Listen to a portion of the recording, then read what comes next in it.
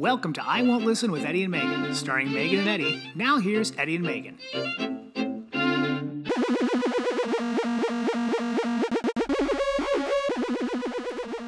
And we are here with episode 80 of I Won't Listen with Eddie and Megan. Megan, how are you? Doing well. How was your spring break? It was great. It's a good spring break. It was nice to sleep in. Yeah, we did like some real work. Yeah. We did some real stuff. And Went then up north. For half of it. Mm-hmm.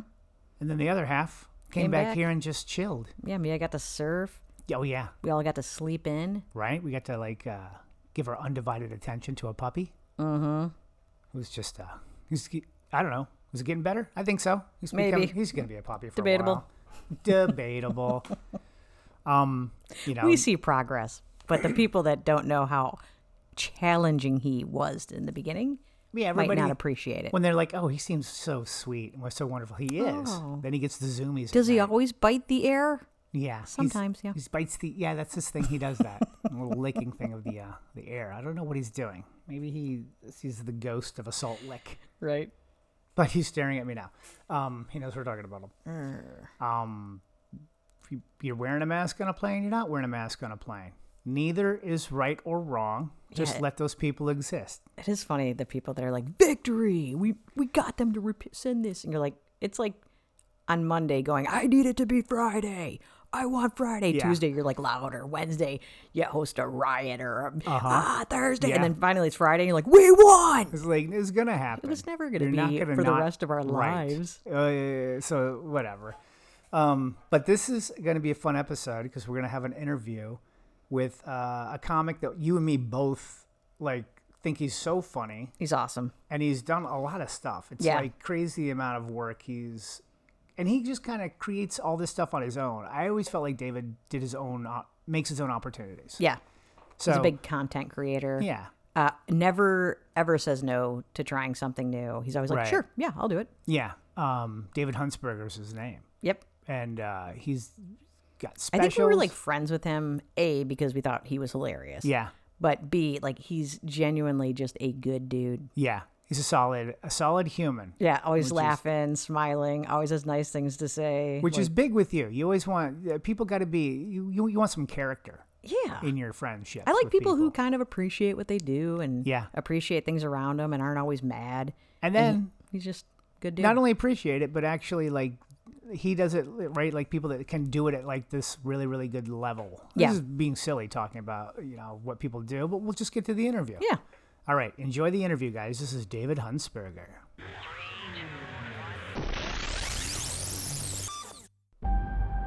What if I told you there was a human that they get stage time at night chose to answer the phones at a comedy club during the day? That to become the next C.S. Lewis, even though none of his comedy peers had ever cracked a book, wrote, illustrated, and published his own graphic novella. In his quest to sand wood amongst the greats, such as Alexander Grabovitsky and Frank E. Cummings III, had the glorious idea to dedicate a room in his Los Angeles abode for woodworking and thus now has no place to store his clothes, shoes, and jars of canned preserves. A real Renaissance man, not unlike Danny DeVito from the uproarious box office smash Renaissance Man. I think I never actually saw it. This man exists, not only in our dreams, but in actual physical form, and he walks amongst us. And today he is here on I Won't Listen with Eddie and Megan. Please welcome to the podcast a man too driven to be a comic, but also too hilarious not to, David Huntsberger. It's good to see your face, David. I haven't seen you in guys forever. too. I'm a little haggard on account of lack of sleep, so I was trying to freshen myself up, and Eddie was making fun of me because I wiped chocolate off my face. I didn't make fun of it. I didn't know it was chocolate. I didn't know what you were doing. It looked like you were snacking. I mean, I guess you were. And you're coming to us live from a cobbler's workshop? It's an elf's workshop. What are you talking about, cobbler's workshop? Well, I mean, I think elves can probably work on shoes also. Yeah, this is like a Willy Wonka thing. If I went backwards, I would look 10 feet tall. Yeah. It's deceptive. It's just a That'd be little amazing. It's a really tiny, cool- it's this big. It's like a workshop good. in there. No, for real. Yeah. I And it got looks I had like- a lot of time on my hands during the lockdown. So I found all this wood and reshaped it into things, and Mm-hmm. that whole bench behind you guys, no nails or glue. It's deceptively challenge or intricate. Where you mean you Ah, just stack it's very things on top Amish. of each other and hope they don't push over? Or Yeah, it's like a Saxon vibe, or like Amish, like Megan Yeah. said. It's For the it's all listener- mortise and tenon, a lot of tension, dovetails, Did you- all you built natural that? joinery. You Say built what? that. You built Yeah, that? yeah.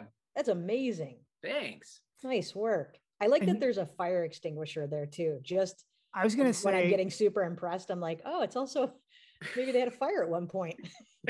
We did not. That was a gift, and I didn't know where to put it. And I was like, I mean, it's a good thing to have around. no, Yeah. it is. Sure. Do the Amish have? Are they allowed to have fire extinguishers in there? Yeah. They're like, get the bucket. Like, I have It's a thing bucket, right here. yeah. It's buckets only. This will ruin They our whole have a house. bucket Get the hanging on the bucket. wall. Check to How do you make guys sure want this. me to record? Should I use the mic and like? Do you want me to send you a file at the end of my end? Do you want me to No, just... you're fine. I'm recording through Zoom. All right. I'll join through headphones like you guys. Oh, yep. I'll Yep. Now- throw it up a little. I only Yeah. find when I have my headphones on, like I can hear you guys, but I can't hear myself. So I Same. end up screaming, and then mine's really loud. So I'm trying to be like more like, hey, I'm just. You a sound way casual more guy. like, hey. Oh, good. That's what Yeah, I'm yeah. going for. This is Yeah. good. Yeah, it is good. Hey. So Dave, I guess, I mean, we've already started it, but Mhm. who are you and how do you know us? I'm your arch nemesis, as you know, and I came across you from this podcast, started sending you fan mail. It got a little sideways, and I said, if you don't return my enthusiasm, if you don't express the same level of appreciation that I'm putting into all these hearts and glitter things that I'm making, Yeah. and carefully folding and sending in the mail, I'm gonna come on your podcast and bother you. Yeah. Here we are. Yeah, no, we met at Austin's old world famous next to a tire and hitch shop Correct. in a strip mall. Also, which- a Weight Watchers. Weight Uh, Weight yeah. Watchers, yeah. And then this weird restaurant, and then a thing at the Correct. end that no one talked about. I don't know. It was like 100 know. things, pillows at one point. and Yeah. always something. Yeah. What a weird place. That was just a weird collection of buildings. I mean, I spend a lot of my time now just baffled that at some point that was a real goal of mine, to just be in strip malls. Oh, this one's Mhm. next to a mattress store. Fantastic. That's Yeah. such a great The direction. in parking life. is so good at those Yeah. places. Like you have no parking issues ever. Yeah, never. Yeah. Yeah, someone's like parked up on the mulch that Mhm. is housed in like a circular thing that just holds the Mhm. platforms for a giant sign that tells you that the things are all there, and someone drives their monster truck up onto the mulch and like, this will have to work, I'm late for the show, and they sprint in. And Yeah. like, what if you were Like going to Texas. start a business, but you were like, the only experience you've ever had with like a Weight Watchers is like, well, there has to be anchored by a comedy club. And then also it's just like, nah, this won't work because there's no tire store here. Right. Like, well, this is cupcakes. And then right here, this is really great. This is like locally sourced, and it's all the produce is brought in by farmers markets. And then here you are with your Weight Watchers thing. It's so bizarre. Yeah, you wouldn't survive. You'd be like, ooh, is there someone handing out paper tickets, just going Oh. around town begging people to come to the show, calling them on the phone all day saying, will you please come here for free and drink booze? So that's something Yeah. we have in common. Both of us worked in the office at one point Mhm. as we started our comedy career. You go, mhm. Yeah, I just liked so much that people, especially comedians that I liked, had started that way, like immersed Mhm. themselves fully balls to the wall comedy all the time. Yeah. You wake up, head to a comedy club, stay there all day, go change, come back, maybe do a set, Mhm. and what a waste of time. When you look back on it, like Yeah. there was no need for us to get up at 5 to go get somebody for radio. Mhm. And then I'd sleep in my truck while they went in there and did their bits with the morning crew, and You they'd didn't come even back. go in with them. You just slept. in I the was truck? rarely invited. One time I was like, are you coming in? You go like, no, I'm going to sleep out here in your truck. I was like, what is happening? Why 'Cause would when it's I free went- that it's was- Friday, free tacos. Well, it was nice of you to invite me, but there were times I would go in, they wouldn't give me the tacos, they wouldn't let me sit in the studio. So I would just be sitting in an uncomfortable chair, not not feeling comfortable to sleep because then, you know, Yeah. the people that work there would be like, what's this guy doing sleeping here? So I Yeah. would just stay out in my pickup truck as the temperature got progressively hotter. Yeah. You start at Oh, yeah. 6 a.m. and by whenever you're done at 8, it was already like 90. Yeah. Boiling. Ugh. You come Our out, you week just have together no was so shirt fun. on. You'd have like no shirt on. You're just like, what's going on? You okay? Get it People together. you knock out the window. Hey, you all set in there? Oh, let me shirt up. You're all done already. My alarm didn't work. Who are some of your favorite comics to bring to radio? Oh yeah, that's good. Oh man, I loved Freddie Soto. Mhm. R.I.P. Just a gentleman. You guys were fun. Maria Bamford was very fun. Mhm. She is so funny. I think I took like Jimmy Pardo, and then you know, it's just so early and no one remembers anyone. I never would Yeah. take it as an offense. And then years later, I was at UCB on Franklin here in LA, and I walked in and Jimmy Pardo goes, David, don't tell me Huntsville, Austin, Texas. I was like, What? Pardo? it was just a crazy like exposition, or what would you call that, exhibition in memory. I couldn't Yeah. believe that a human being could do that, especially because that's- you're up so early, you're barely Yeah. keeping, you know. Yeah, It's a he lot does going crowd work though. That's it. He knows a face and a name.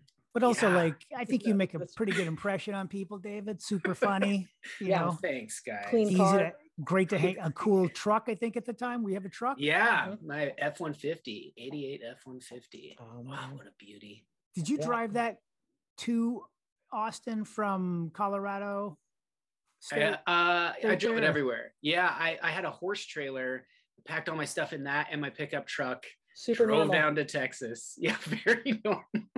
Yeah, that's good. That's Nice. crazy. Why did you I- have a horse trailer?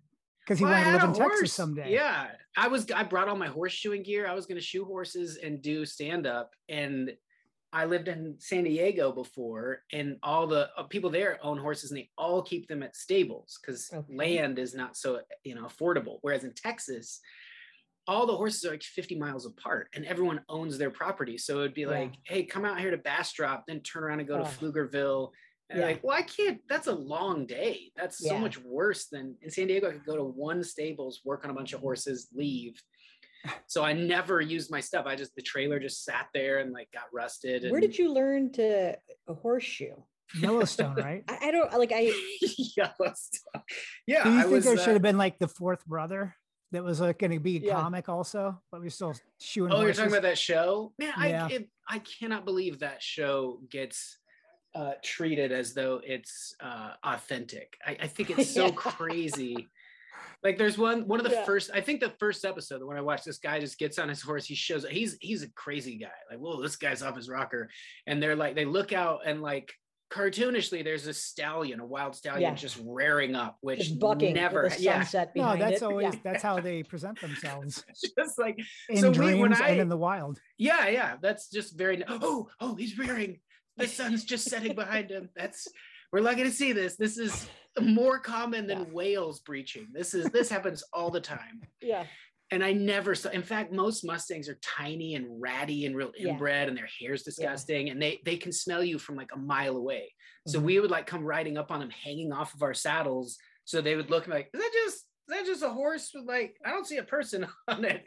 It's wearing a saddle that's kind of shifted to the side a little, and then we'd like peek around under the neck, and they'd be like, I knew it, and then they'd take off.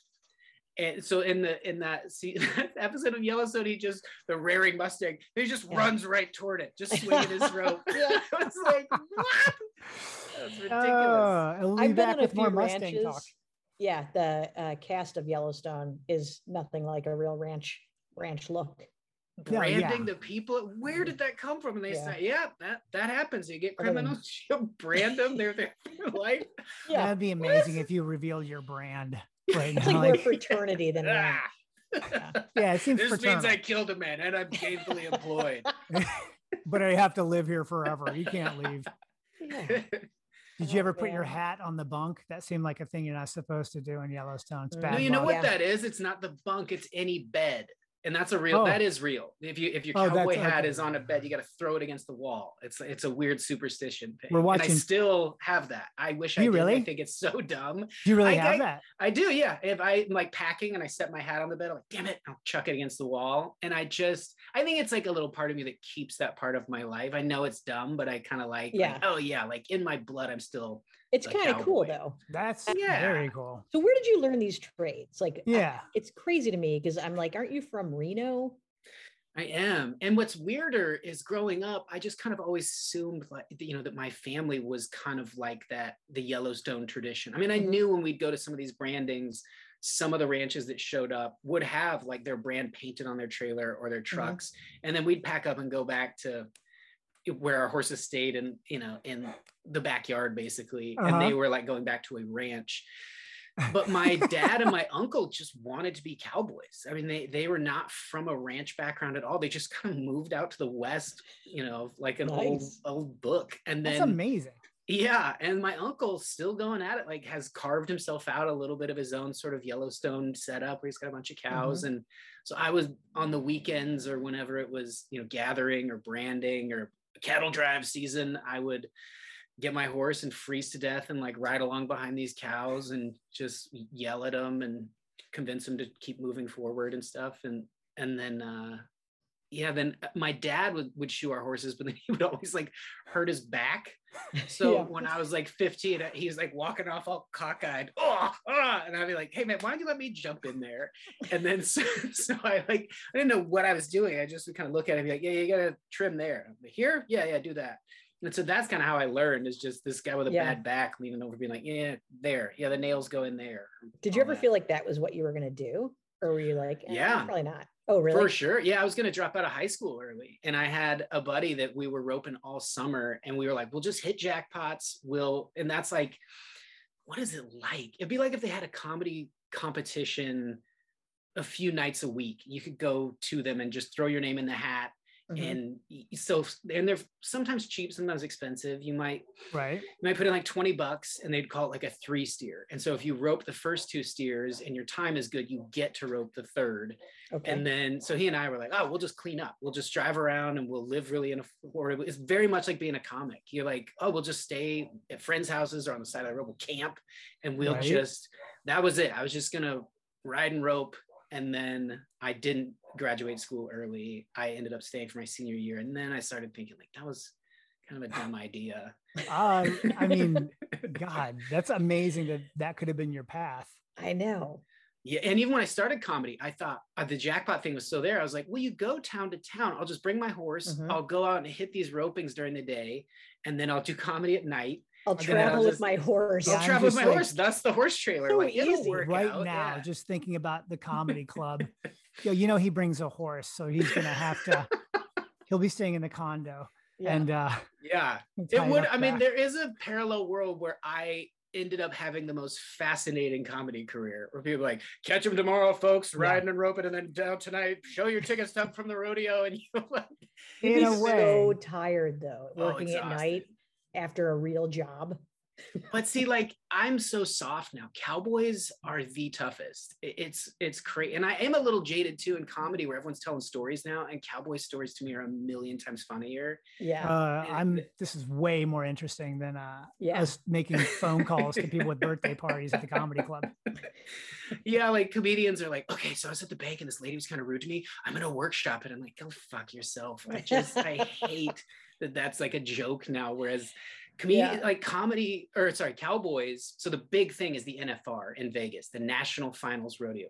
My cousin and I would watch old VHS tapes of like 91 was a good year. The bull riding that year is crazy. Or, like what all of is happening. This is Did you ever ride a bull? No, my parents, when they didn't want, and I was pretty good. I rode calves and steers. And so I was getting up to where they were like maybe 500 pounds.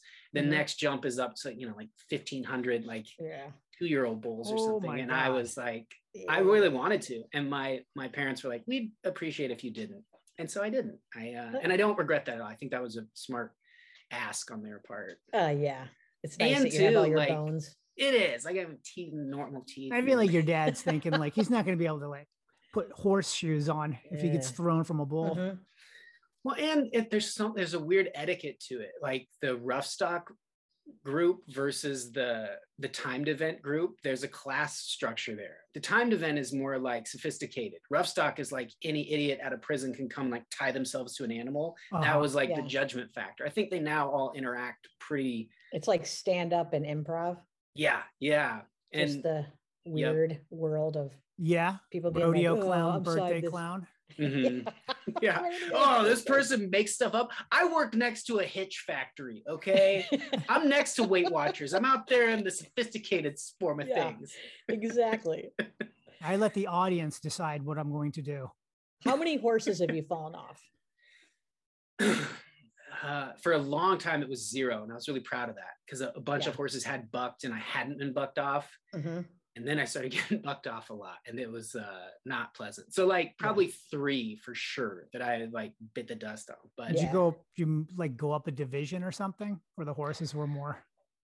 I started, so weird, but like I was so young. I was like 16 and my summer job, my dad would kind of mention to his friends that I could start horses. So people would be like, I got a few colts if you want to ride them. And I would I started packing 2 saddles because I needed like a lightweight one that I could ride the tougher horses with. And then like my more like finishing saddle. Uh-huh. And there was this horse that I really liked. And they were, young. They were like 2-year-olds, I think. You're really not, maybe they're 3-year-olds. You're not really getting on and doing much on 2-year-olds, but they weren't even fully grown yet. And I'm like taking them out through the backcountry and just like trail riding, just nothing too, challenging. And my horse, my like ace horse, so I did all high school rodeo on and stuff, had bucked me off when I was like 12. He went through a ditch, and as he came up the other side, something made him uncomfortable, and he just hit the top of the ditch going for it. And I flew off, and when I landed on my shoulder, and I remember looking up, and there was like something that could hold up the sign at a strip mall. It was like this giant block of concrete with a sheared off piece of metal sticking out like 8 feet from me. And I was like, that could have gone a lot worse. Yeah. And then he just kept bucking. He just bucked around. And then he walked back over to us, me and my dad and my uncle. And he's just like, my horse is kind of like, guys, that was on me. And so I like get up and dust myself off and then climb back aboard. We just finished out the day and everyone's like, he won't buck again. He's good. He's got it out of his system. He's definitely not going to keep doing it. And he kept doing it. One time we were at this thing called it's like a jackpot, but not for rodeo. I think that's what it was. Gymkhana. We were at a Gymkhana, which is like for kids. That's pole bending and barrel racing. And it's fun. Like people park their trucks with the tailgates toward this barbed wire fence. That's what housed this arena. And then they would it's so safe. And they would sit in the back of this truck on like lawn chairs, just pickup trucks parked next to each other. Yeah. And then that was like the bleachers. They would sit there and drink beer and whatever else and just watch kids run around on horses. Yeah. And there was this thing called the keyhole where they take flour and they make like a skeleton keyhole shaped thing. So it's narrow for maybe 8 feet and then a big circle. Okay. You got to run in on your horse, stop as fast as you can, spin around without a foot going outside that circle, run back out the narrow part. And I've never done this, but I'm like, that can't be that hard. So I'm on my horse. It seems like insane. Oh, it seems so fun though. I was like, in my head, like, we're going to slide in. We'll be sliding the whole length of the narrow part. We'll finish our stop in the center, spin around, zoom out. So I'm racing down there with that in mind. Like, here we go, buddy. Probably 2 more seconds. And then I'm going to just ease the brakes. And right as I start to think about the brakes, he's never seen this chalk on dirt before. And he's like, whoa, whoa, whoa, whoa, whoa. And then just jumps over it like maniacally, way higher than needed. And I'm like, okay, this is going to affect my score. I got to like get him back in. I think they charge you 5 seconds for this. But before I can do anything, he just is like doing it. He's bucking so hard right along the barbed wire fence. So again, I'm like getting lifted out of the saddle, but I'm looking down and seeing like the tops of T-posts and stuff like, oh no. And right as I'm about to bail out of there, he just stops. And again, is like, that was on me. That's my fault. My bad. And just calmly starts to walk out. All the people in the pickup trucks, yeah! Oh my God. They're just elated. Except for people that had a personal connection to you were probably horrified. And Yeah, or like couldn't had a breathe. child. My mom is running over like, we gotta Right. sell this horse. I hate him so much. they have a rifle. They're coming towards the horse. Oh my Put God. it down. It's crazy. It's never seen. I would chalk. tackle that horse. If it, Yeah. And oh I was God. like defending it. And the chalk got it. Spaz my bad. I didn't show the chalk beforehand. He's okay. Oh, God. They'd leave and I'm there like just begging. I'm like, come on, buddy, you gotta stop. They're gonna sell you. And then I think he did it once more. He bucked me off in a rodeo. And I think that was the end of that. Yeah. The horse, you moved him to another pasture. No, he stopped. He ended his bucking reign when I was like 13. And then I kept him until I was 18. And then he hurt his foot. And so I sold him to this lady that had a home for retired horses. Oh, so that's he could nice. he could just go hang out with all these other kind of broken down types. It was a bummer though. Yeah. Yeah, it was a sad day loading him up. What was the horse's name there? Tony. Tony. Damn it, Tony. Tony, Oh, it's just God. chalk. I swear to you. Oh, I was in this breakaway thing and we had like branded calves in the morning and loaded them in the trailer fast. Like didn't even take the saddle off, which was atypical, and race over to this junior rodeo. And my mom was running over. This is again the horse that has bucked a bunch of times. And she's like, I got him to move him. You're last up. Here, let me pin your number on your back. There you go. And like get him out of the trailer and everything's kind of rushed. Get over there. And we get over there and it's not that big of a rush. There's a couple more kids to go. And this is an event where there's a chute with a calf in it. You nod your head, the calf comes running out, you rope it, and then you stop. And there's like a piece of string holding your rope to the horn of your saddle. And so that's just tight enough to hold a little bit of tension and it pops. So it breaks away. And you have like a ribbon on the end. As soon as a judge sees that ribbon in the air, they put the flag down. And then that's the stopwatch. Okay. So a way to get a faster time is you shorten up your rope and you leave a big tail of it hanging somewhere. So like you would tie that string further up on the rope, not at the very end of it, because that might cost you precious seconds. So you choke up. You kind of cheated a little bit. You cheat it and you tie the string further as up. comfortable as you feel with, right? Yeah. Like, yeah. okay. You still need enough rope to throw at a calf out in front of you. So you're choosing like how much do I have in my hand that I can comfortably swing and throw and let go of, and it's the quickest time possible. How much does that mean hanging out behind me at this day? And I'd never done it before, like 6 feet. And I like wrapped it around behind me. So I have a lot of slack behind me. We're all rushed. We get there. He rears up like the Mustang, like the Yellowstone Mustang. He rears up and all these adults are like, easy boy. All right, kid, get in there, get in that chute. And so I'm like, he rears up to where I was like, oh, we're going over. And then he comes back down and I was like, whoo, no one's alarmed. I'm like, get in there, go rope that calf. And so I get in the box and I nod and we start going out. And my mom, I have this on film somewhere. My mom's filming it. And the slack is bouncing up and down and it's like whipping him on his butt. So he starts letting it go and he's bucking so hard, but I'm swinging a rope. So the rhythm of it doesn't feel that unusual until I'm like, hey, what's happening? And then off I go. And then you just see me like throw a handful of dirt and the camera goes down. You just hear my mom go, oh no. It reminds me of this time I was at the bank and I go to the teller and she so good. This might be the most interesting backstory of any comedian. I feel like we've never talked about this. I feel like a failed friend. Never We're terrible friends. I feel like our friendship began when you were a comic and that's all we ever talked about, like going forward. We know a little bit about your all background. immersed, all into it. Yeah, I mean, like, absolutely. Sorry, guys, that I didn't share more before. Yeah, it was you. We've asked. I know we've asked. David, have you been bucked off a horse? Guys, why do they name nachos in comedy clubs so weird? What's up with that? I was always just doing bits. I was telling Eddie when we were going to have you on, there was like you and Doug Millard were two guys that I met around the same time. And I remember both of you the first time I saw you on stage, I was like nervous, like what if this ruins everything? What if they just come out there and it's the worst act I've ever seen? And you guys were so funny and I was like, oh, this is great.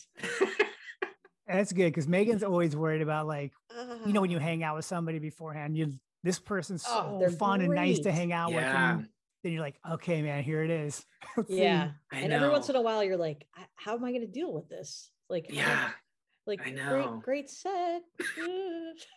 The worst is when they're like cock of the walk, confident afterward. And you're like, Gee. Yeah. You're like, nailed it. You're like, yeah. Hope you saw that. Were you in the room? Well, unfortunately, yes. No, Dougie and I met at an Eddie show, and it was packed. Oh, really? And Scott Hardy came over. He was managing at the time and was like, you guys, I'll get you in.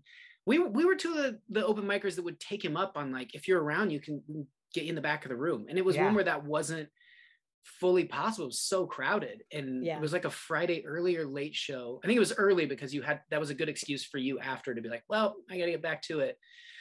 But Dougie and I, we'd seen each other at some open mics. We'd never really talked, and then we were there kind of just shooting the breeze and kind of getting to know each other. And then you came out and Scott was like, you guys want to meet Eddie? And I was pretty nervous. Like, were you just headlining this place next to the mattress store? Oh my God. No, I didn't dress. I'm not wearing what I have to just pee yourself and leave. Now was Scott Gladys, or was he Scott at the time? He was Scott. Gladys was probably 5 years away at this point. Yeah. Because ultimate cool Scott move. I showed up. I'd started doing open mics in San Diego, and I felt like I had 20 okay minutes. So I was like, maybe I could, can I give you a tape and maybe I could open or something? He goes, yes, I will take this to Margie. And then there was just this locker, I don't know if you remember, in the office. Years later when I worked there, I opened it and cartoonishly, like all these tapes fell out. And mine wasn't even one of those. It hadn't even gotten thrown onto the tape pile. Yep. It had no one had seen it. Margie'd never heard of it. He had just like, see ya, and just chucked it into a dumpster. Yeah, sure, thank you. And I was dead last again, over and over. Like, I don't know if you guys had that in Austin, but I was last all the time for like the first 6 months of just people blowing out the candles at the Velveeta room and me being like, can I still do my jokes?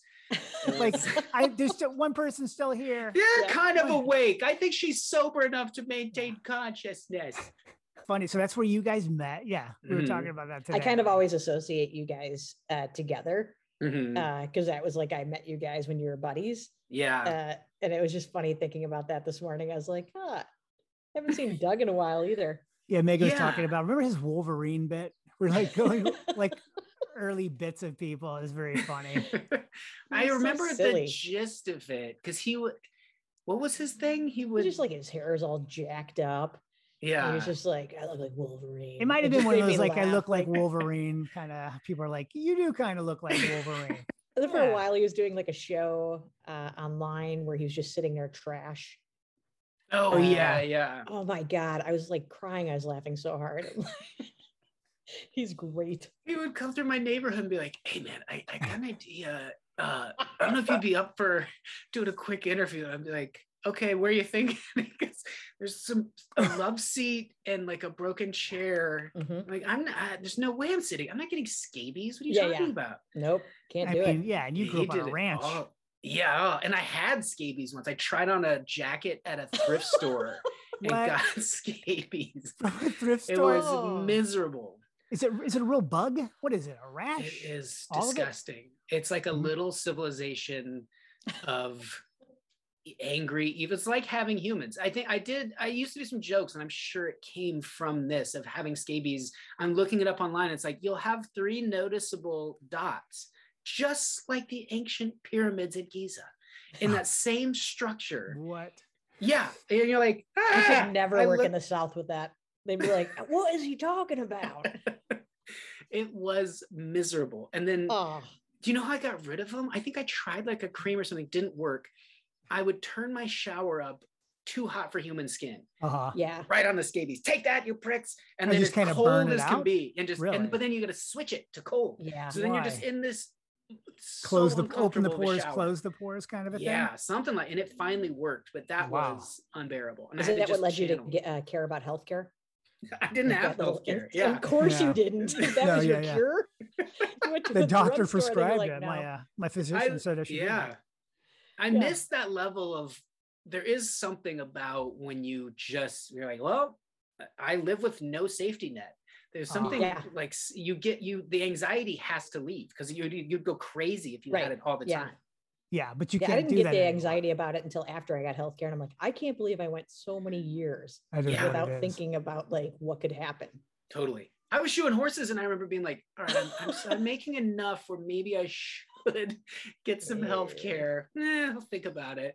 And one time this horse ripped its leg away from me, and I had just twisted off one of the nails. So it was out, but it was just kind of stubby. And it went all the way down the inside of my forearm. What's that underside called? Like when you have your palm up. Under forearm? My inner forearm. Okay. And it just had this gigantic scratch. It was just like exactly how it would sound, like if like a 1/16 of an inch of a nail just went all the way down your arm. But I went to donate blood, and I forgot one of the things. She was like, oh, can you roll up your sleeves? And I pulled it up, and then I just like startled, saw my own arm, and I looked at her and just was like, I do heroin. She goes, what? And I was like, I panicked. I'm just kidding. She was like, well, you got to go get a tetanus shot. And I was like, oh no, like, how much is that going to be? She's like, do you have health care? No. If that's happening to you, you probably should. I was like, that makes a lot of sense. So I think that was like the impetus to go do it. I never finished the horses I got bucked. Oh, sorry, go ahead. Okay, when we started this, you mentioned you're retired. Why do you think you're tired? Yeah, why do you wish to have healthcare? No more safety net. I mean, there seems to be something going on here. It seems like a life change happened recently. I reproduced. We had during the pandemic, we were like, hey, everybody, we just like sat our families down and told them that we were going to produce offspring. And they were like, hey, great. And then like, a month later, the world is shutting down. And, oh my God, that's right. So going like, it was so weird in the early stages I couldn't go to some of the doctor's visits. And the ones that I did go to, you remember like the grocery store and how creepy that felt, that sort of apocalyptic, shelves empty, just a cart just banging into something over just this weird, like, wah! That's how the hospital felt, or the doctor's office. It was just empty. They weren't letting people sit in the waiting room. People were just being told to stay home. The doctors all had this nervous look of like, we don't know. So it just made the whole process way more anxiety inducing than the getting my under forearm ripped with no health care. But also you miss out on a few of those kind of like going together and talking to the doctor. So you miss. Yeah, I think everyone had a different spectrum of, because if you started feeling bad about that, you'd be like, oh, but what about people that didn't get to go to their family member's funeral? Like everyone just always had like something that was worse. So even those people were like, well, we didn't get to go to the funeral, but at least we didn't have to. Everyone had something below or worse. So we just tried to focus on it that way, I guess. Yeah, it's good. Yeah. How things are good. How's it going? Yeah. Well, I remember when I came over when Oliver was maybe 3 or 4, and you guys, maybe that same garage. I think you've moved. Your garage opened toward other people's garages. Oh yeah, that was at the old. Yeah, it was not too far from here, but yeah. Mm-hmm. And out of nowhere, like you and the other dad, Eddie, were out saying hello to each other, and there was another little boy, and Oliver just walked over and handed this kid a jump rope and was like, "I think this is yours."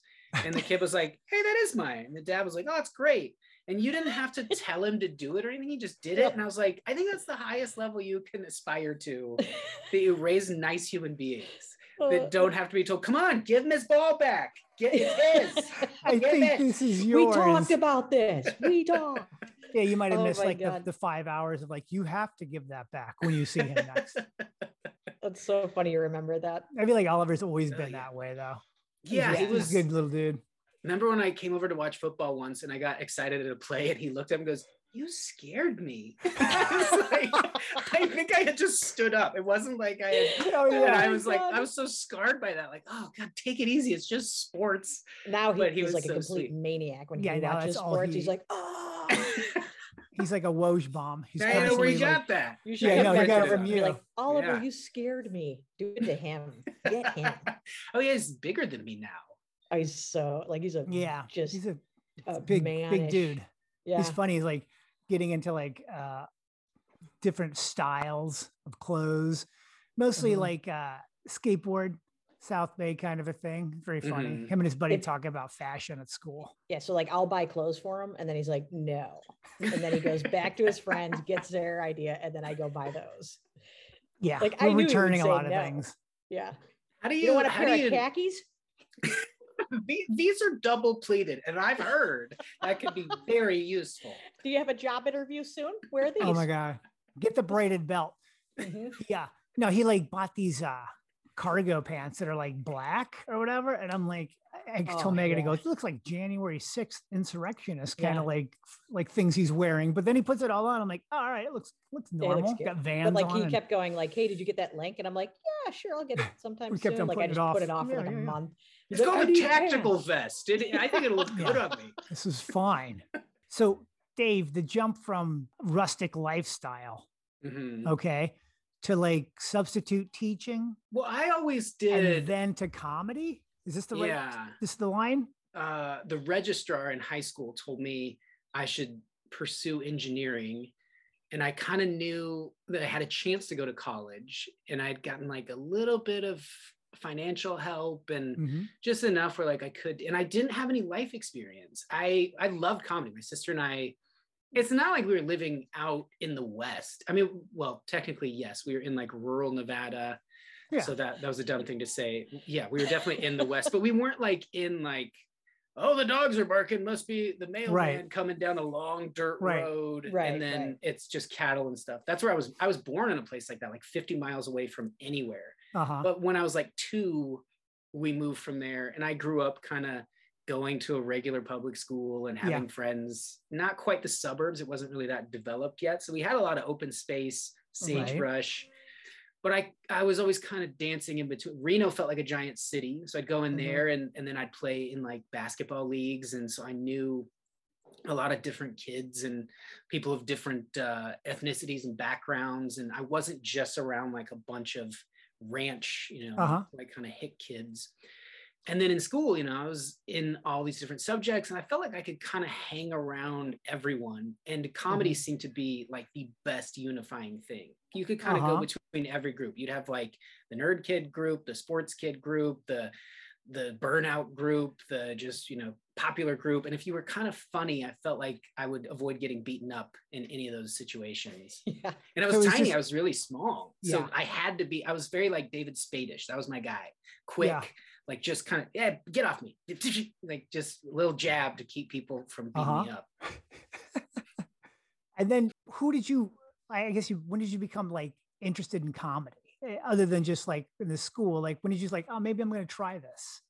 Yeah, I feel like our generation and older has such a different entry into it. There weren't podcasts you could listen to about it. There wasn't. Every now and then you might catch a biography or something where the person would say, here's how I started.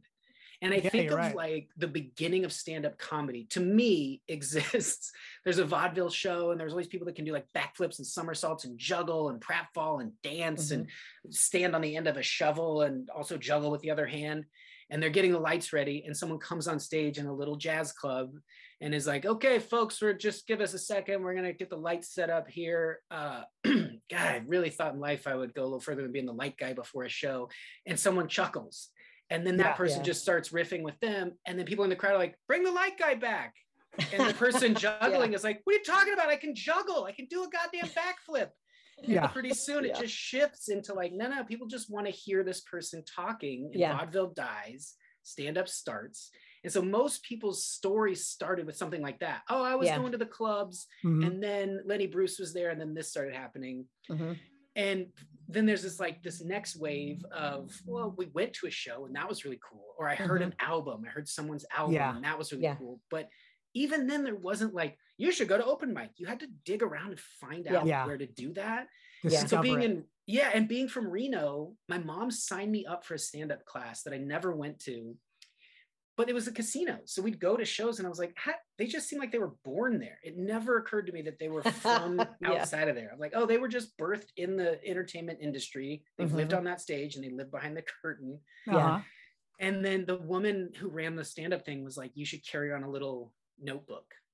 And my sister had been the one that was always really into finding us comedy. Here's this like Adam Sandler CD, or here's the Jerky Boys. She would like source the actual discs. Yeah. Or even the tapes maybe at times. And then we always had like Far Side calendars around. Yeah. So like we loved, maybe not stand-up necessarily. If every now and again we have one of these old Curtis Mathis TVs, remember, with like the metal buttons? Oh yeah. And we would just push all the buttons because every now and again, randomly, even though we didn't pay for it, like HBO would show up or MTV. So we get the MTV half-hour comedy hour, right, or Def Jam. So we would be just like, and we're from the generation where you watch TV on the floor and the TV was on the floor. Every TV's up on the wall now. So you're sitting there eye level, just like, this is amazing. And that to me was like, that was all the stuff that made comedy just different. It was like this subterranean little world. Every part of it was, you had to like seek it out. It was like, and you had to stay up late. Like you couldn't watch someone's set at like 7 o'clock at night. It was on at like 10 or 11. Yeah, totally. So every part of it was so much cooler than, because it felt like a knock and the eagle flies at dawn and okay, you can come in.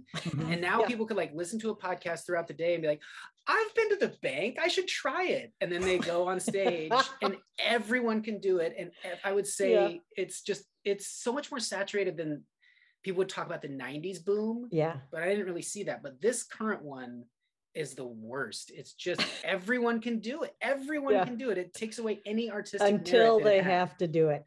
Yeah, like, that's true. Anyone can, but it doesn't always go well. That's true. I don't think those people get it, that it didn't go well. They're like, that was great. I did it. Well, I'm curious too of like Oliver's age group. There's a big part of like supporting each other and being like, great job. And I hear you. I see you. I know no one laughed, but I really admire what you did up there. There's a lot of like, you know, the old school, like, you suck. Does that exist to the same degree now? I don't know. I don't know. It does online. I do know like one of his friends was obsessed with comedy, and this was like back in like 4th grade. And I would talk to him and be like, hey, who do you like? And he'd always be like, I just love Jeff Dunham. I was like, all right, get out of my house. You can't come over again. Yeah. You're like, as they've aged there. Yeah. And it's funny though, like some of his friends are kind of starting to seek out comedy, and the ones that it's interesting to see what they think is funny and what they like. Yeah. Versus like what I grew up watching. And I think they think that was funny too, but they have so much more to pick from. And just the attention span of it. I'm so curious if someone standing and talking for 45 minutes to an hour is going to still exist. I think we're in the end of vaudeville. We took the kids to see Todd Glass at the Improv about a month ago. Nice. And they sat there and it was Todd's show. It's his band and all that. They thought it was great. Oh, awesome. But he's someone that doesn't just let your attention wane. There's always something going on. So that's kind of nice. Yeah, it was fun. Cool. And I think we're going to go see Chris Rock for Oliver's birthday. He wanted to see Chris Rock. So yeah, man. And that G.I. Jane joke, so good. He'll probably do it. Sharp and crisp, and everything I love about Chris Rock, just really thoughtful and like really progressive. It was really worth taking it, a hit for that. For that joke. Such a bummer. That guy, I mean, Bigger and Blacker is still so insanely good. The energy is outdated. You're like, I can't believe someone like crowds would be like, oh, okay, just storming around the stage yelling back and forth. And forth. But man, the jokes are so well written. Like, so we don't need gun control, we need bullet control. It's so good. And then G.I. Jane, what? Yeah. I was wondering, did he even write that, or did I feel like that's the level the Oscars deserve as far as a joke goes. That's what you get. This is a weird night, anyways. Yeah. I had some ideas for how I would redo the Oscars if I were doing them. Okay. And we have I have an email. Oh, great. So let me add them there, because I think that you're doing this for like a group that's the most sophisticated, right? They're not only just people in the arts, they're there to win an award for art at sort of like the most the highest level. So it's not like just because they're a sound engineer, they have no idea what comedy could or should be like. And yet to make them put up with these sort of junior high level skits. Hi, why are you wearing a fish costume? Oh, I thought we were joining each other in the bowl. No, silly. I said the I hate it. It's so campy and dumb. And you're doing this to people in tuxedos who like went to art school, went to Caltech and things. They're like, oh, neat. This is what you think would get my attention. It's obnoxious. Yeah. So I think if you have someone come out and start writing a script, and then behind them on a board, you're seeing the writing of a script happen. No, go back. That's bad. And you're just seeing them talk about the process. You can work in jokes there. He touched her. No, he grazed. No, whatever the joke structure would be there to make that silly. Yeah. Then go, anyway, we're here to award the best original screenplay. Just a simple, quick in and out. Yeah. There's nothing like insulting about it. Writers can watch that and go, yeah, that is exactly how it is. People that don't know writing can watch like, oh, it's funny. Like they chose a bunch of these silly words. Yeah. And then you just move on. You're in and out. You're addressing what they do. Things like that. It's got to change. It has to change. I like the idea of like, even if you carried that idea of writing the script throughout the entire thing, and so then you start directing those scenes that you've kind of seen earlier, and then you have this little fun little piece at the end.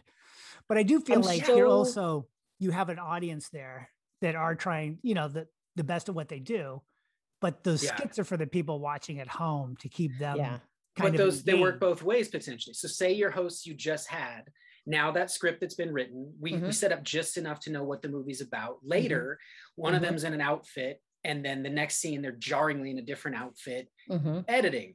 And then, so now we know the plot of that movie a little bit more. We saw just enough of the coffee shop scene, but like the editing was terrible.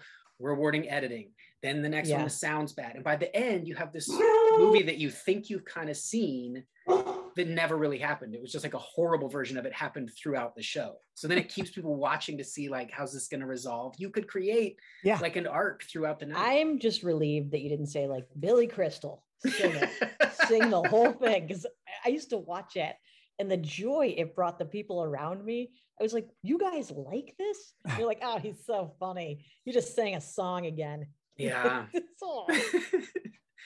I think that for me, that is the death of celebrity. Back then, like celebrity mattered so people like, oh, Bob Hope's on. I'll watch anything he does. Yeah. People referred to themselves as like, I'm a celebrity. Like I'm in that crowd. That's my job now. Like, cut it out. Now, if somebody said that, they'd be like, oh, okay. Yeah. People expect certain things of me. We don't expect anything. What are you talking about? Literally, no one has any expectations. No, we don't. Who are you again? I'm sorry. Kids have to grow up now wanting to have that Bob Hope level of pedestalness for someone. Yeah. And then they follow them on Twitter and that person's like, thanks a lot, American Airlines, for losing my bags.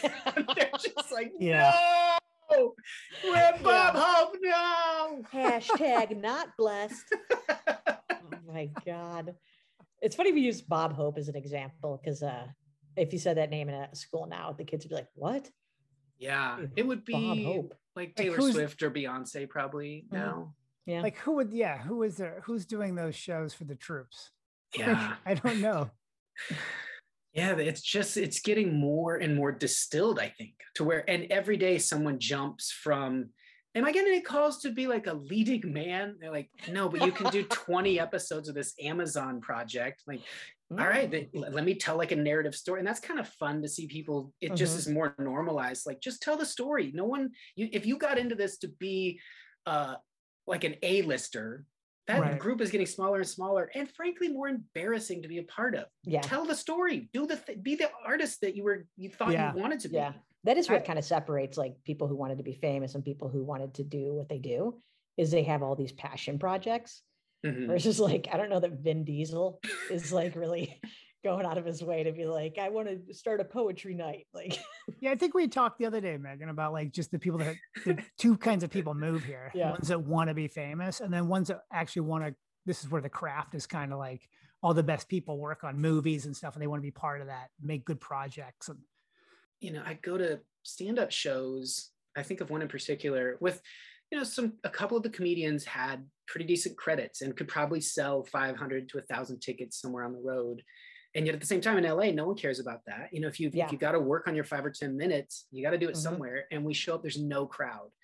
So some of the comedians are like, I'm not doing it. Others are like, I drove all the way here. But the thing I kept thinking was like, if you can't perform to this group, granted, like comedians in theory are so jaded, but no one loves more comedy more than this group that's here. That's true. They've done open mics forever. They've come to this place. At some point in your heart, you love comedy. Yeah. So you should be able to do it there. Mm-hmm. And that's like that. I think that's that weird place that people are being put in now. Did you want to be an A-list movie star, or did you really like this thing you thought you liked? Yeah. Well, what if you go there and they don't know it's going to be comedy? So now this crowd is like, I came here for the coffee. Yeah, that's a different. When you see, I've been on those.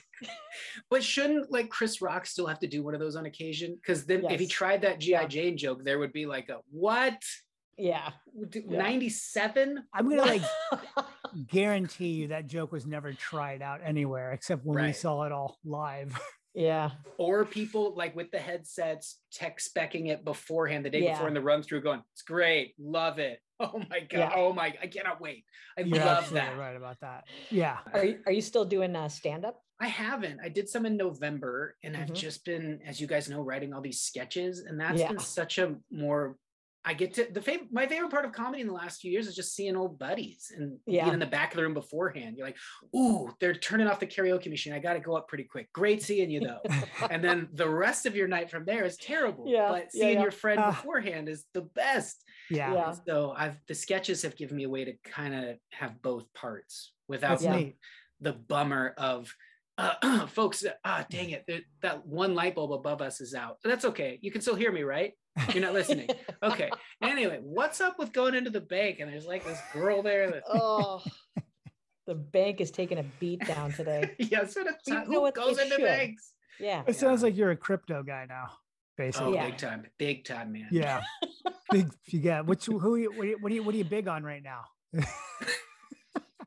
Hey, I went to your website and I saw that you sell a book. Yeah. How cool is that? Yeah. I think we should also preface with Dave, like books, cartoons, animation, voiceovers, like So when he's like pitching ideas how to improve the Oscars, it's because you've done so many things and so creative that thanks, man. I can see where if you're like you watching the Oscars it might be more funny to show you watching the Oscars. Just so when you were thinking about self-publishing, do you know anybody in the publishing world that may have been able to walk you through? Yeah. Kind of. Everyone has a different take on it. But I mean, the places I would package up some comics. Are you guys in? Is there an inside joke there? Are you in publishing? No, we're not. No, we're not in publishing. Oh, I thought you were like laughing that we're not. We started a publishing house. Yeah. Guys. I was thinking of somebody else in your life. Yeah, somebody that's like an author. Maybe an author. Well, she works with she wouldn't have any insight. They're all so different. Like people come to her about kid stuff all the time. She's like, I did nonfiction kid stuff. Mm-hmm. So it's not quite the same as being able to say like, well, here's what you do. And so with mine, I was always pitching to like Drawn and Quarterly and some of these sort of and that's that sex website. What is it? Drawn and Quarterly. Yeah. I don't know if you saw my book. It's all cool sex drawings. I did see your book, and I think I now didn't see your book. The one I saw was very funny and pitched as a coffee table read, which I loved. Oh, thanks. Yeah, and I like that you had a quote from just somebody that was nobody. That was very complimentary of you. Yeah, she's someone. She worked in animation for a long time. She was like a development executive type person, and she loves comics. Yeah, and her opinion of my books meant the most to me. One, because it was so flattering. It was ridiculously flattering. It was kind of amazing. Yeah, and then I thought, well, I got to put that on there because I always love when someone's like self-publishing and they clearly have reached out to their most famous quote unquote friends, but it's always like Gil Steffens, guy number 2 in an episode of Law and Order SVU.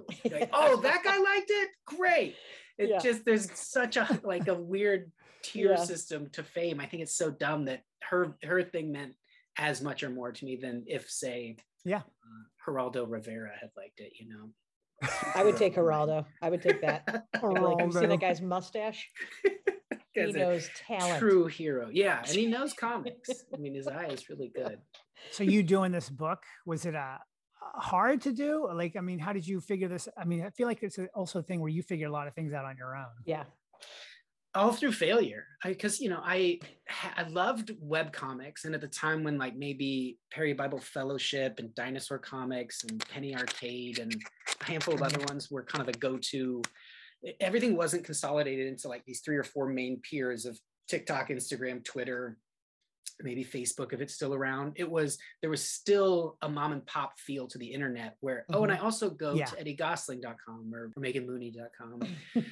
That changed. And so like I was putting my comics up every week. I was very diligent about like writing some dumb little blurb every week. And then it took off to, it was the social media ones where having your own thing was just like having a Blockbuster Video. It was so barren, no one coming by.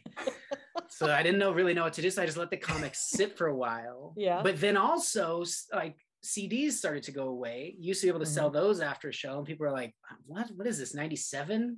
I don't need G.I. Jane on DVD. I'm good. But I ordered 3,000 of them. I have to move some product.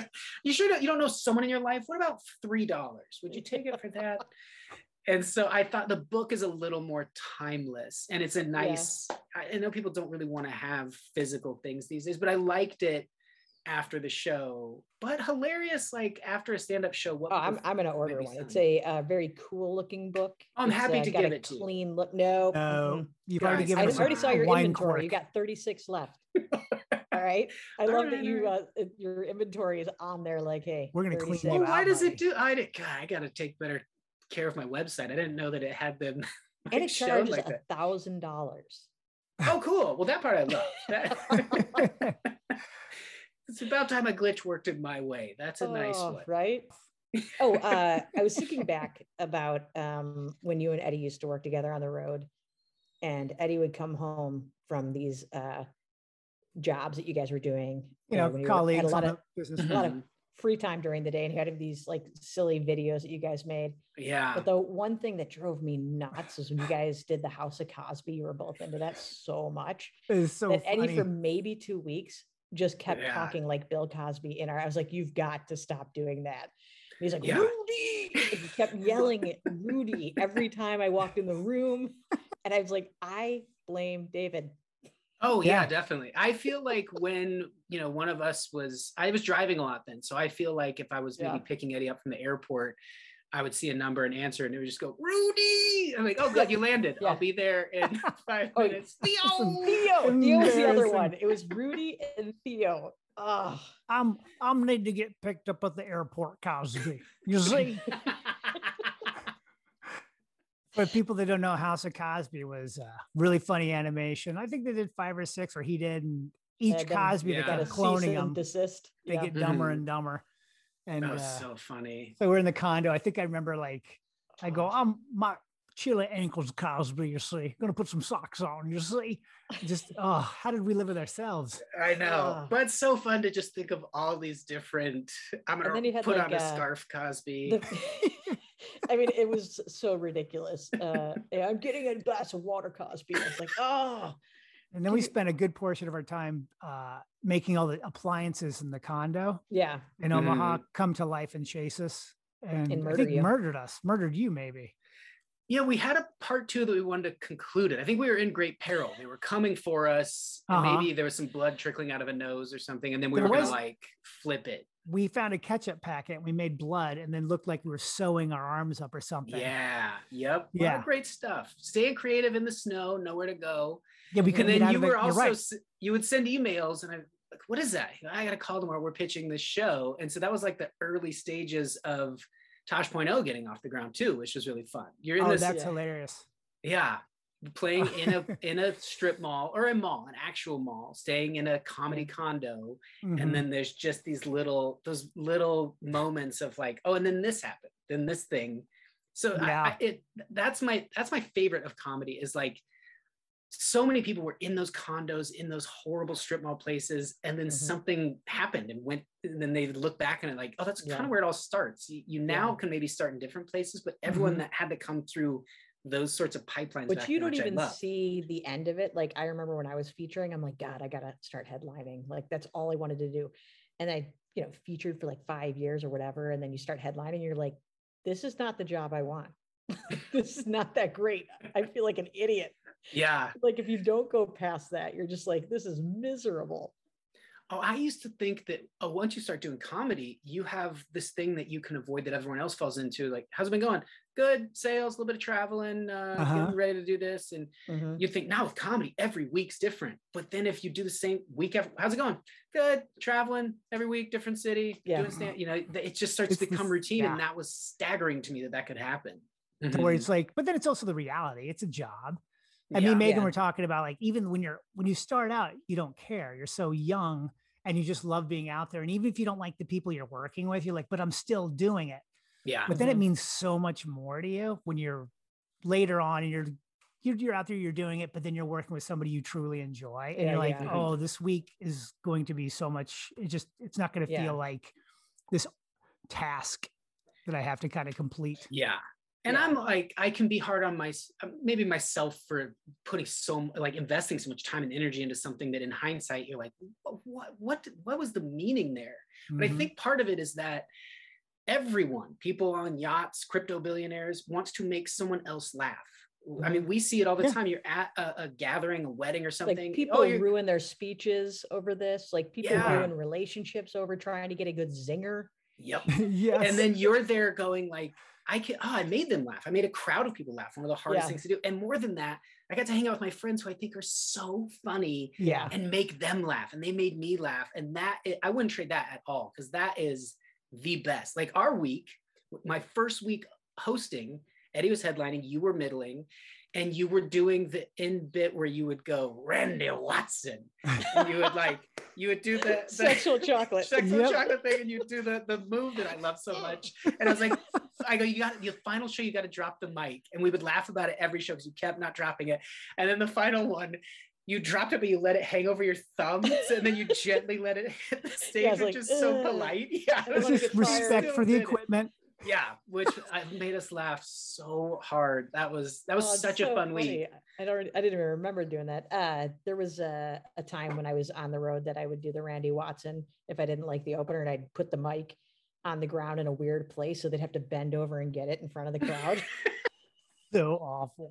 But I loved you, so I'm like, can we get a stool? So we'll just put it on the stool so it doesn't have to bend over into the crowd. Throw it into the rafters at Cap City so they have to climb up there and Batman it down. Have you seen the show Hacks? Yeah. Mm-hmm. I love when that scene when she pays that guy to basically never do comedy again. Because part of it, like the host, the openers, the locals sort of blow hard that, hey, they're pretty nice up there, have fun. Like, I just hated your set so much. Just like you as a person. He's so nice. Just here's a check, never do this again. You're ruining it for everybody. Yep. Martha's going to be on that show now. What? Yeah. Amazing. That's awesome. That's made me so good. Kind of happy. She can't stop getting work since she's like she wanted to move. I'm going to leave LA. I'm probably going to go live in Minnesota. And this and then she gets these gigs that are like amazing. Yeah. She's like, can we live here a little longer? I'm like, how did the audition go? And she starts laughing. She's like, I didn't really have to do one. I'm like, yeah, no kidding, Martha. That's how good you are. Yeah. That's what's amazing. Great. And it makes me genuinely happy. I think she thinks that I'm doing like a put on or something, but I just think she was never smarmy or scuzzy. And she didn't like burn. She's just genuinely good and funny and nice. And to see that work out. It's truly one of the best things about this business is seeing somebody like Martha just come into her own. And you're like, because you knew the minute you saw her talk on stage, how talented she was. And you're just like, if it doesn't work for her, all of us are fucked. She's that talented. She does all those challenges now on TikTok. Oh, she does? No. Because I would watch that. I would it's too. The first time I've been like, oh, maybe I should get on TikTok. That sounds great. But that's the only reason why you and me would go to TikTok and Megan, just because it's like, what, Martha's doing what? Her voice is so specific. And like when I was writing some of these sketches, writing to hers, and then she came over and just basically did them in like one take. And I was like, yeah, that's exactly how I heard it in my head. And then a lot of the Megan character, a lot of it I think comes from Kennel that bitch. I just thought that was such a funny and then think now like how good of parents you guys are, where you used to be, and maybe still do on stage, be so like just really just dismissive. So people are like, they didn't know how to feel when I was like, I do have kids. They're like, ugh. like it's funny with you, Megan. They're like, I've seen your app. You hate kids. Like, I do not hate kids. Yeah, people are like, you're the lady that hates kids. I'm like, whatever, you know. Yeah. That's why every niece and nephew love you. Yeah, right. Like you're a godparent to so many kids. David. Yeah. Oh, he's when people say, you know, like, oh, I'm a baby whisperer, but I'm like, yeah, we'll see. Certain people are, and so I know he'll already be like, "What are you up to?" Just be drawn to you. Partly because when people try to be too nice and they're not authentic, I think you have to have an element of like jokingly, like, "I hate you." Kids really like that, you know. Like, what do you mean? Are you saying we should be negging children so they can like, whoa, he doesn't like me. I'm going to try harder. Well, you just have to be able to do jokes about it so that audiences would say, you hate kids. You're like, that's the key. That's how you get them to love you. Right? Think that. You push them away. That's how I do every relationship. Just immediately make it uncomfortable. And then some people go for it and some people don't. Nice. What's your plan for all these sketches you keep writing? Yeah. Like, it's really funny. Like, we'll do a couple and then like 7 more will show up. And I know we're a little bit behind on a few, but these we were traveling and I'd pull it up and read it on the phone and just start laughing. I was like, oh God, they're so funny. Yeah, thanks. It's just like what we were talking about, like being in the back of the room and like trying to make your friends laugh. There's definitely like a tier system, because if someone goes, yeah, I have time Wednesday, I'm like, okay, well, they're willing to do it. That means they thought it was kind of funny. And then there's like, oh, it was good. And I'm like, okay, well, they didn't rave about it. But then and when people are like, I really think it's funny, I'm like, okay, good. That feels like they're excited to do it. And I'm so behind on these, by the way, because we just had spring break, but I'm going to get to them. There's no rush. It's been just a fun exercise to do and a way to like reconnect with buddies. And writing on that though is so tight. It's so fun. Thanks. So many. It's hard for me to not see that as a show. Like, cool. It's crazy to me. I find it also angers me. Yeah. And like in maybe tomorrow, 3 more full scripts will just like, you know, sketches will come in like, what's and he goes, who ordered binder clips? I'm like, I did. Yeah, Megan got binder clips. So we could snap them so we could this beefy work that Winsberger keeps sending us. Yeah, well, that'd be such a goal of mine. It's fun to, you know, you need stand-up. Like, you know, you have a tough day and you're like, oh man, I have to remind myself how good it felt getting off stage last time. And then when that's not there, I kind of have that same thing with like writing these dumb sketches of just a push of energy. It's just like, I feel better. My day's better. And then I'll get into those veins where like I'll write a bunch of like those fantastical ones with Eddie, or write the cult ones and just keep thinking about them. So then they go down this little thing and then I'll move somewhere else. And so I just kind of like building all these little tendrils. So I don't know where it's going to go, but at first I just wanted to do an album, but now I've written like way too many for that. I think it's going to be like a scripted podcast or something. When do you, oh, sorry, Megan, go ahead. I was going to say, Eddie doing the Fantastico. It was like such a process of like him first doing it like an alien. You're like, what are you doing? It was classic. It was House of Cosby, where I was you, and I'd be like, hey, Eddie, this one is an alien. And he'd be like, nah, I am an alien. And then have like sound effects. And like, I don't need the effects, man. I can add those myself. Got it. And just again, he's an alien. You got it. I am an alien. I talk like this. Like, no effects. It's funny. Again, I'm going to give you the same note. Yeah, I finally asked you. That's one of my favorite exchanges throughout all of this. I go, would you enjoy to play a magical robot? 1-word answer. Yes. Yeah. But it was fun for us to do that because we both got to read and see like the evolution of like Eddie's voice in it, and then he was like, all right, try it like this, and it was like a really fun project for us. No, that's been my favorite. It's like trying to think of weird ways to get this little guy some business. No one's buying, no one's taking.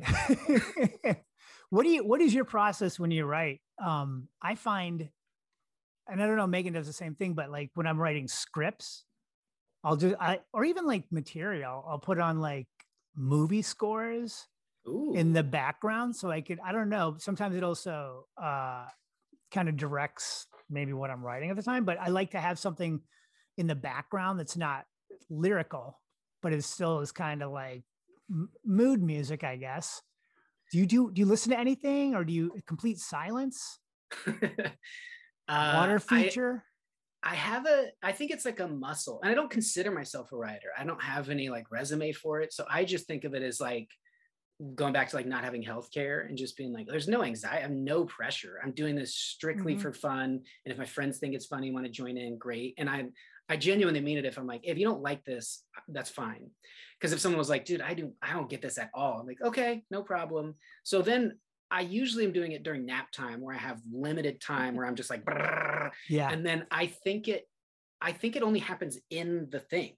I think you can think about stand-up all the time. You only get better by being on stage doing it. Right. And when I'm in final draft writing, ideas come up, the direction of it, the kind of twists, if there is one, anything that ties it together, all happens. So I at first was like, oh, you got to have like all the ideas and the beats mapped out. And then it was the exact opposite, where now if I just have like two very thin ideas, I just open this software and start going. I just start doing it. And then new things will pop up. Oh, if this person said this, it'd be funny if this person said this. And then pretty soon it just starts going. But I listen to a lot of shoegaze lately. Very mellow, kind of puts me in a calm state. Yeah, I think I've been listening to helps. Piano. My friend's husband. Nice. He was playing piano, made an album and downloaded it. So And Megan, didn't he teach himself how to like, he's always played piano, right? He's always played piano, but during the pandemic, he kind of got into how to record it. So he had like a microphone hanging and then one underneath the piano, and he would just play for hours and then kind of find the stuff he liked. It was, when she told me about it, I was like, oh my God. And I looked for it. It's really pretty amazing. His name is Chris Bright. I love that. Yeah. I think when people do stuff like that, you can feel it too. Yes. I think like sometimes with pop music, that's why it doesn't grab me. It feels like a bunch of people sitting around trying to figure out what would trick people. Like the algorithm as to what will people continue to listen to. Yeah. Yeah. Whereas someone just artistically doing something, you can kind of feel their fingers touching the keys and and like how much they love doing it. Yeah. Yeah. Yeah. And he's download it, Chris Bright. It's very, very good. And where the bulk of the downloads, they were finding them from like all over the world. Like people have just kind of like, awesome. That's amazing, right? Yeah. Chris Bright. Just during the pandemic, trying to like the same thing we do is trying to find something to kind of create. Yeah. So we got to have you guys back over for dinner because last time we really whiffed. I told Megan, I go, last time they came over, I'm like, come on, we're going to go out for pizza. Like we just, like you guys had just come back from a soccer game. Like, way to go, kids. Let's go get some pizza. Yeah. We had a great time. And Emily Rose always brings up that like, just your general vibe. And that she's like, I want us to be like that. It's just very like easy to hang around. And not everyone's like that. And especially with kids. I feel like you guys, it felt like being with our family. Yeah. Like we were just laughing the whole time. And we hadn't seen each other in forever. Like personally. Yeah. You know, right. Like so not everybody's into other people's kids. Like some people meet your kids and they're like, all right, put them in the other room. I want to talk to you. Like, but you guys like, she brought books for them and they were asking, like, I think one of them was really into cars. They had all these muscle car questions and she was explaining the differences. I was like, oh, she's amazing. It was like, and it was also like, I think their first time to meet like anybody involved in like books. Yeah. And the fact that the books were not only like a book, but you could also build a dinosaur, like it kind of opened the world to like what a book could be. They don't just have to be these things that teachers assign and they might not want to read it, but it's like, this can be like this whole fun world. She would always be kind of dismissive, you know, because there's limitations within, it's a lot of research and then just reforming what you read into palatable words and structures for kids. But she got this fan letter from a kid from like Georgia or something once. And it was so touching. It was so that he took his time to be like, I love this book and here's why. And my favorite part is this. And oh, that's so great. Yeah. I think it didn't make her want to do that. Like she'd found her calling in life. You know, I think she would much rather be in fiction, but it was really cool that somebody really appreciated what she has like a lot of humility for what she's accomplished. Yeah, it's amazing. Like, oh yeah, you know, I just do this. And you're like, oh really? That's all you do. You just wrote 80 children's books. Yeah, it is an incredible. David's he's got a book. I wrote one book and I won't shut up about it. Oh, it's amazing. I'm gonna write one. Now I'm gonna write one. Yeah, we're all gonna put it on your website. Please do. Well, mine's a mix. It's little dumb like paragraphs and comics I drew. So I cheated. It's half illustrated, whereas, you know, I guess hers has illustrations, but the amount of research and the beauty of the punctuation, the grammar. It's just, it's really Eddie's working on a book right now where he takes a picture of his shits. And he's like, doesn't this one look like this? Like clouds? Yeah, so, well, it's also, it's a choose your own adventure. Right. Where do you think it looks like this? Go to page 78. Here's another gift he has is he's like, interesting read, click, I never really saw it this way. And then I click on it. It's just a horrific picture. So, when I found out you could change the URL, just embed it into whatever you wanted it to read, I was like, this is game changing. Look at me. I'm like Zuckerberg over here. I'm gaming the system. I figured it out. I'd write down something like maybe great stir fry recipe. And I'll click that. Like, it's not stir fry at all. Can't think of a more appealing thing for Eddie Gosling's brain chemistry than that discovery. Yeah. It's a real roller coaster. It's pretty good. You're like, oh, he's reading again. This is great. Oh God. Oh jeez. But to your point, like if your friends are laughing, it was worth doing. That's the things you miss, the connections. Oh God. I don't even have to be there for them to open it. It's just fun to know that they're going to.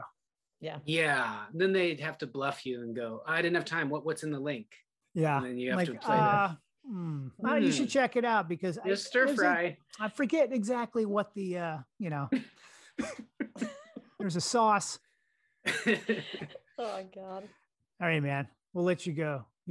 Is nap time over? Yeah, I gotta probably get back in the house. But I'm really glad you guys started a podcast and then I get to see your dang faces. Yeah. I know. Great. This has been a treat for us. We've been talking about you a lot the past week or so. Yeah. Awesome. Well, likewise, guys. It's been really fun to do creative stuff. And now this. Yeah. Right? And we'll get back together again here soon, right? We'd love to catch up with you and meet your little guy. Yeah. We haven't met your little guy yet. I know. Meet our little guy. He's racing around. He's picking stuff up. He's kicking soccer balls. He's going to be a Niners fan? What's he going to do there? Yeah. Really hoping that Trey Lance is like a, 15-year guy. Because then he gets he grows up with Trey Lance. Grow up with, stability at the quarterback position. Very important. Yeah. All right, well, give us your locks of the week, and then we'll let you go. I'd say Sunday, the Warriors closing out the Denver Nuggets in a sweep. Lock it in. Whatever the over-under is, take the over. It's happening. Yeah. It's happening. Yeah. All right, buddy. Thank you. All right. See you guys. Bye. Bye, Great David. to see you. Bye. Good seeing you. And that was David Huntsberger. Learned a lot. We've known him for a long time. 20 years? Yep. Probably, right? Yep. Never knew that I knew he was from, Nevada. Right. Reno area. I just never knew that he had such a horse background. When he kind of launched into it, I'm like, is he making fun of us? Is he just kind of goofing around and really going to take us off on a tangent and then be like, I was kidding. I made all of that You're up. not wrong to think that. Because I did remember sending him Cinnamon. Yeah. And then he sent back, he goes, well, I guess, parallel thinking, see you in court. And had a whole song that was a Cinnamon one also. Yeah. And I still don't know to this day if he actually already had that. I should have asked him. You should have asked him. Or if he had just, because he's creative enough to knock it out that fast. Find some music and then put together a really dark version of the song that I just sent him. I kind of liked hearing about his life pre-comedy. I loved it. I felt like that was more of that, what he said about I don't need to hear about your day at the bank, and how this lady, which is very funny because it's we all have that, but nobody shoot horses for a good portion of their life. Yeah, exactly. And just the whole idea he was going to go from town to town and just cash in. Yeah. On those I'll do that during the day. Yeah. And then at night you're like, well, you could also. Most people are like, I'm going to get a job. And then maybe do that on the side. Yeah. It was great. Kind of like my dream of becoming a professional bowler. Just going city to city in my car. And yeah. When did that dream arise? You bought me a bowling ball. Right. Yeah. So that's exactly. I don't think. Now, you liked bowling before I've that. always liked to bowl. Yeah, that's no secret to people here. We were married for a year or two. And Eddie goes, give me 6 months to just focus on bowling and become a professional bowler. Just all I need is 6 months. And it would have been perfect during the pandemic, but bowling alleys were closed. I was like, no, because let's say it happens, right? Professional bowler. Now I'm married to a professional bowler. But also, I'm telling you this. No, thanks. I wouldn't be just a professional bowler on the tour. I would only do it if I was going to be the number one bowler in the country. Would that be better to be married to that guy? I'm going to hang out in bowling alleys. Celebrated. I'm going to hang out with bowling wives. Celebrated in places like Biloxi, Mississippi. Like Parma, Ohio, like Brunswick. I'd probably be Mr. Brunswick. When I tell people I'm from Ohio, they're like, "You bowl?" I'm like, do they? "Oh God!" That's like one time I was in Iowa, I do remember and I was doing doing a comedy club there, and I get onto the elevator, and the guy looks me up and down. He goes, "Bowler," and I was like. No, I'm like, I mean, I like to bowl, but I'm not a bowler. Like, you shouldn't look at me and go bowler. I think that's when you decided, like, all right, I need to buy some more clothes. Maybe it was like, but it turned out there was actually a big bowling tournament in town. So he might have been a bowler also. And he was just kind of, but I still, to this day, don't like being called, like just assuming I'm a bowler. Yeah. Even though I would love to be. That's like when you decide, like, all right, I'm throwing this shirt out. Yeah, this shirt. Well, my shirt did say Pinheads on the back of it. Did it really? No. I was like, what are you wearing? No, it's my team. It's league night. Yeah. All right. Well, that's the podcast. That's a lot of podcasts. That's a lot. You got David and all his fantastical stories. Loved every minute of them. Yeah, and I love listening to you talk to people that you genuinely enjoy and appreciate. You're really good. It's fun to do this together. All right. Well, I love you. Mm-hmm. Give you kisses. Too. Give you some kisses. Okay, God. Okay, bye, everybody. Bye.